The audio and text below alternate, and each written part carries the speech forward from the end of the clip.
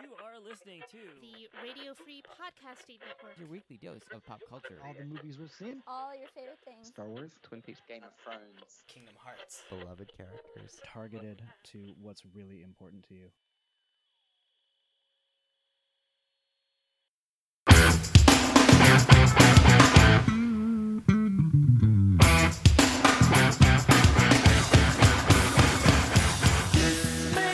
Welcome back to John in 60 Seconds, where we celebrate the films of John Cusack 1 minute at a time. I'm one of your hosts, Patrick. And I'm your other host, Nathan. And today we're looking at minute 5 of Say Anything, which starts with the principal introducing Diane and ends with a segment of her speech where she says, "We're all about to enter the real world. That's what everyone says."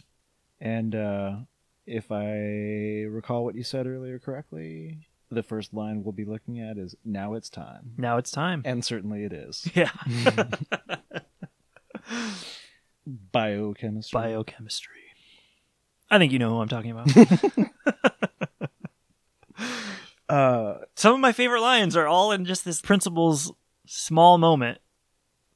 Yeah. History, oceanography. He's obviously really pumped up about her. Oh, yeah. I mean, because she might be the best student he's seen his entire career. Who knows? Could be. Right? You know, motivated and intelligent and gearing up for a potential, fellowship overseas. And, Mm-hmm. that's, big stuff. And hey, world, check me out. And the smile on his face when he's saying that, it's really priceless. And again, seeing that the students in the audience just don't care, except for Lloyd. Right. Look at those eyes. He cares enough for all of them. For all of them, that's true. Yeah. Giving a speech entitled Soaring Ahead. Yeah. I'm like I told you off mic, I didn't even know people named speeches. I thought you just wrote what you were going to say and went for it. But Diane would name her speech. Of course she would, right. Soaring Ahead. I mean, that's it's an inspirational sounding kind of title. And those words are not referenced anywhere in the speech. No. At least not on camera. Yeah. But, so, the real world. We're all about to enter the real world. And this is the students aren't really paying attention, but all the parents have their video cameras up. But what I think is interesting too is that, and it's not in this minute, but you do see later, obviously Lloyd's the only student that seems to care about the speech. And while you see all the other parents recording it, Jim seems to be so taken with it that he puts the recorder down. If you notice, he doesn't even film it because I think he's so taken with watching her speech. And it's cool to see that parallel between Lloyd and Jim through the beginning of the film. Yeah. Especially when Lloyd makes the call and says, "She's really pretty great, isn't she?" And Jim at that point says, "Good luck, kid." But as always, getting ahead of ourselves here. Right.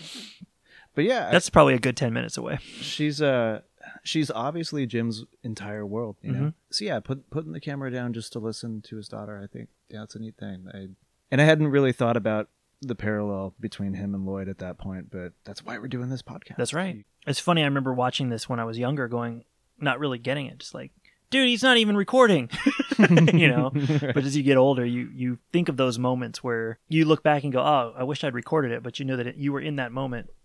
Like we've talked about, Lloyd lives in the moment. And in some respects, when it comes to Diane, I think while Jim is always looking forward and thinking about it, in that moment, he's right there. Right. He can't even be bothered to watch it through the viewfinder in his camera. He's sucked in. Yeah. Maybe the principal too. So 3 people. 3 people. But yeah, this is I think it's in the next minute where I've always kind of thought she went off the cue cards and started just talking from the heart, but at least in this part we're still on the speech that she prepared and probably rehearsed with her dad in the car. But right. And if she had someone besides her dad in her life, someone that she could have rehearsed that speech with before, maybe she could have cut out the boring stuff, cut out because to be honest, there's a reason that the students in the stands are fanning their faces and just sort of distracted, I guess, at the beginning. When she starts talking about entering the real world, that is the speech that I've heard at probably every college graduation I've had to sit through. Sure. It's the standard graduation speech. Right. And she says that's what everyone tells us, right? That's where we end. So, there's the potential for minute 6 to get juicier, but yeah, it's not a captivating start for No, not at all. And I'm sure at that point, as a student in the stands, you're just like, this is the last thing that anyone's going to have me go to as a high school student. Can I please just go home? So to get your attention, I don't remember one thing that anyone said at my high school graduation. I just wanted to be done. I don't remember the high school speeches, but I do remember plenty of speeches at college graduations where people talked about entering the real world, which is kind of interesting if you think about Diane giving the college graduation speech at a high school. Kind of makes sense for her character. But, Yeah. the other thing, too, is she had to follow Joe. If I had to give a speech, I would never want to follow Joe. That's for sure.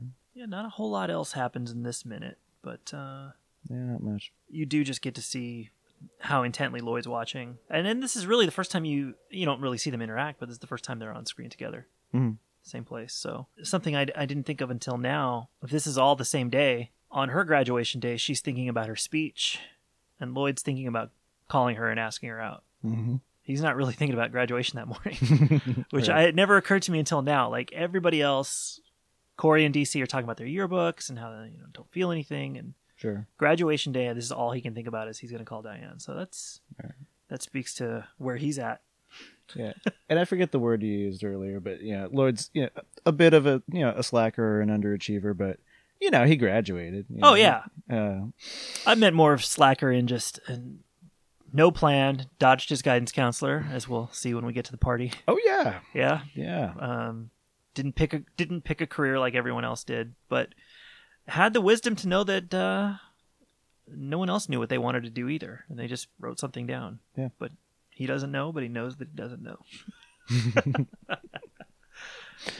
Yeah, and we'll save the buying selling process Oh, for absolutely. for later. That's just we know you're all waiting for it, but so are we. I wonder if part of it too is he's thinking about her on graduation day, and he's going to, take her out again, because if he doesn't do something that day, who knows when he'll see her. He'll probably never have the chance again, ever. Because she doesn't know she got the fellowship yet and that she'll be leaving. So I don't think he knows yet. I think he talks about reading it in the paper. So maybe he saw that after graduation. But at this point, it's kind of like last day of school and last chance. But that's the one thing on his mind. Yep, go Lloyd. Go Lloyd. All right, Power Lloyd. power Lloyd. I don't know. With that, I'm itching to get to some more Lloyd. Oh, yeah. We'll wrap this one up. All right. That's going to do it for Minute 5. Be sure to follow us on Twitter at JohnIn60. That's JohnIn60 for notifications when new episodes are released. Word. Word. And now it's time. I just can't introduce this person without saying history, oceanography, creative writing, biochemistry. I think you know who I'm talking about. We're going to remember this student who said, "Hey world, check me out."